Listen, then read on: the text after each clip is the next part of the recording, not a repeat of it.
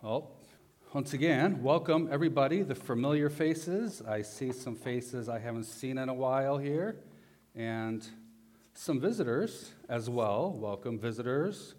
Welcome those listening online.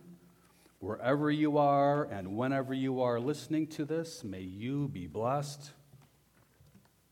And I'd like to thank Chris for giving me a couple weeks off of some much needed just downtime. I was still here, but it was just downtime.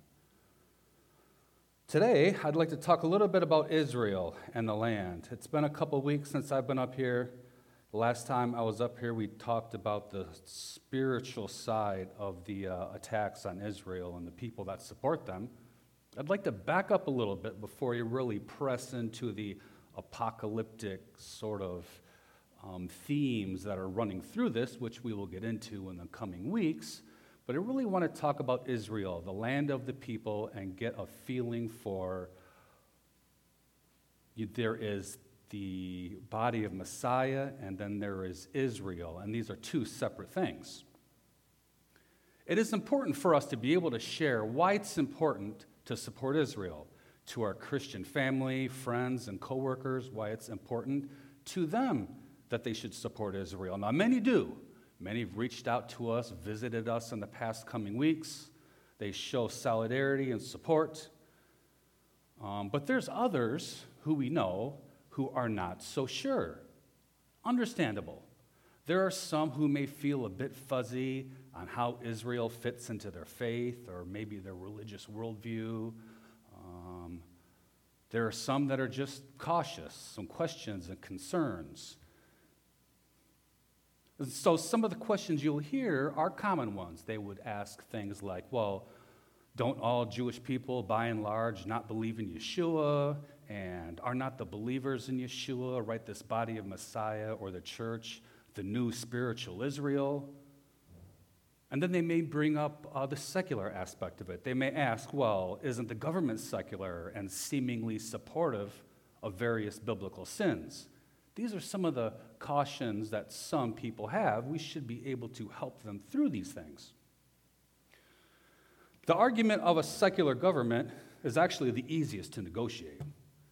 Israel has always had degrees of secular behavior going back for thousands of years. All you have to do is read the book of Judges or Samuels and Kings, and it will show a nation that was at times very righteous and was at times very wicked and very secular, but they never stopped being Israel. Israel, of course, was given blessing or rebuke based on their leadership, not based on the lowest common denominator of the behavior of their people.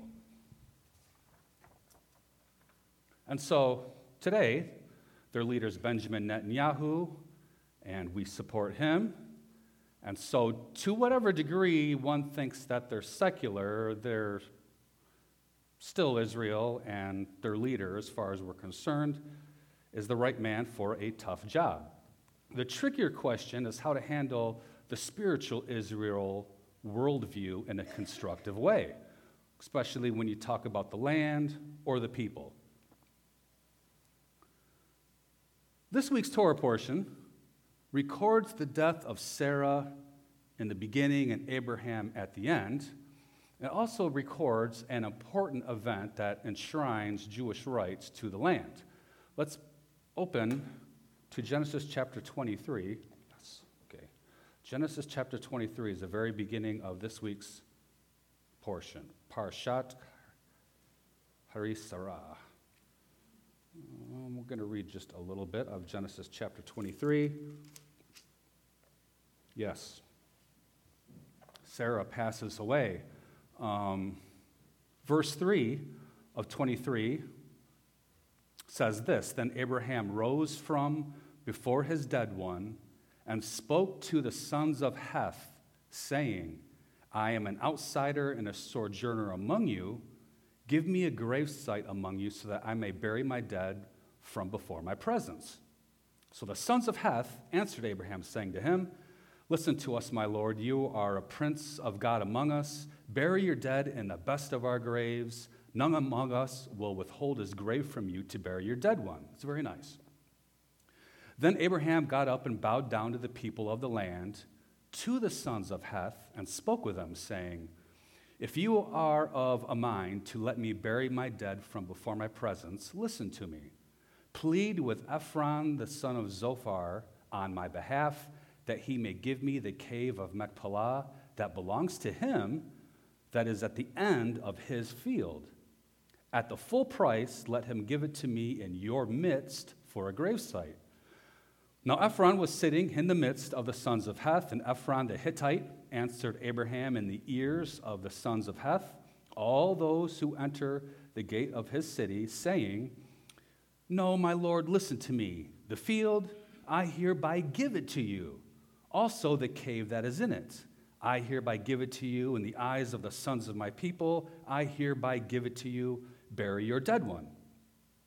Then Abraham bowed down before the people of the land and spoke to Ephron in the ears of the people of the land, saying, but if only you would please listen to me, I hereby give the price of the field.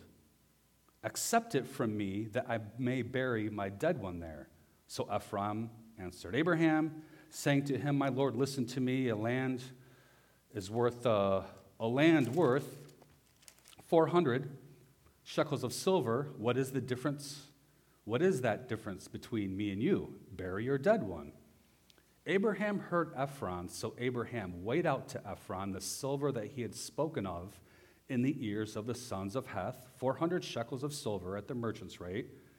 Now Ephron's field, that is in Machpelah, next to Mamre, the field and the cave that is in it, and all the trees that are in the field, and all its surrounding territory was handed over to Abraham as a purchased possession in the eyes of the sons of Heth before all those who entered the gate of the city.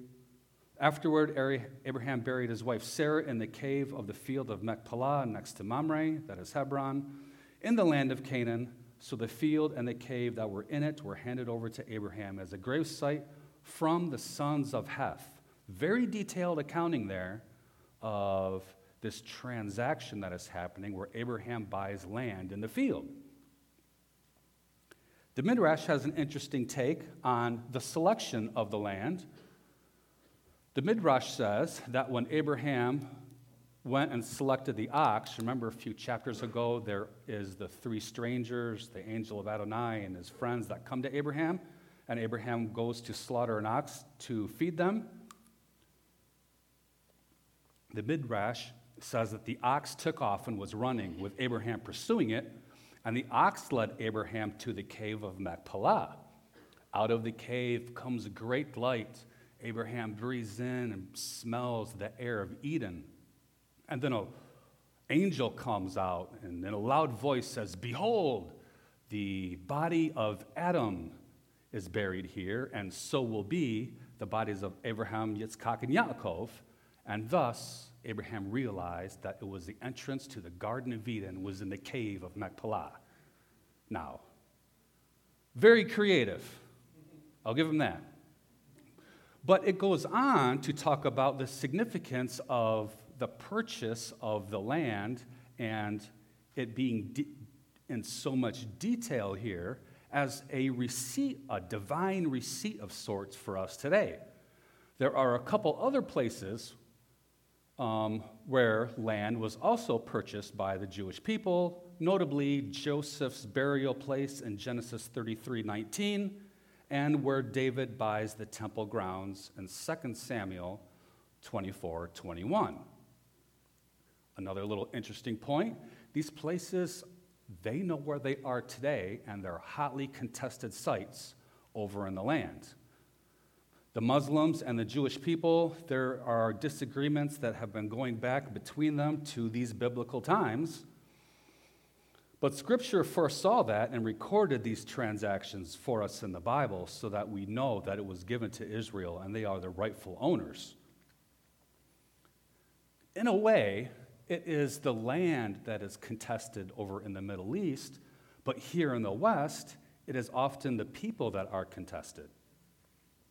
There are those that Some, I don't want to paint with a broad brush, that teach that Israel has been passed over in favor of the believers in Yeshua or Jesus, and that the believers in Messiah, maybe the body of Messiah, or you could call it a church, that they are a new spiritual Israel.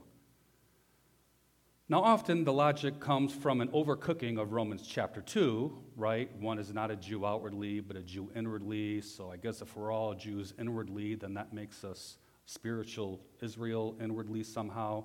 And so that's how the logic of that progresses. And so all of the promises made to Israel were forfeited because of their disobedience, and now this group has them. Israel had their chance and blew it. Many may not wish anything bad upon Israel, but feel since there's no longer Jew or Greek, Israel is really nothing special. And so this is the view of many, and we need to help rehabilitate that viewpoint. Israel is special, and it should mean something very deeply to them. Consider this quote. The church is not Israel. They are two separate entities. Who do you think said that? Was it some rabbi? Was it some guy from the Messianic Jewish world? The church is not Israel. They are two separate entities. You know who said that? John MacArthur. That's a strange thing for John MacArthur to say, isn't it?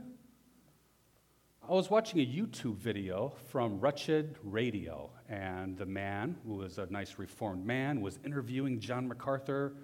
I have it saved if you'd like to see it. It is dynamite stuff.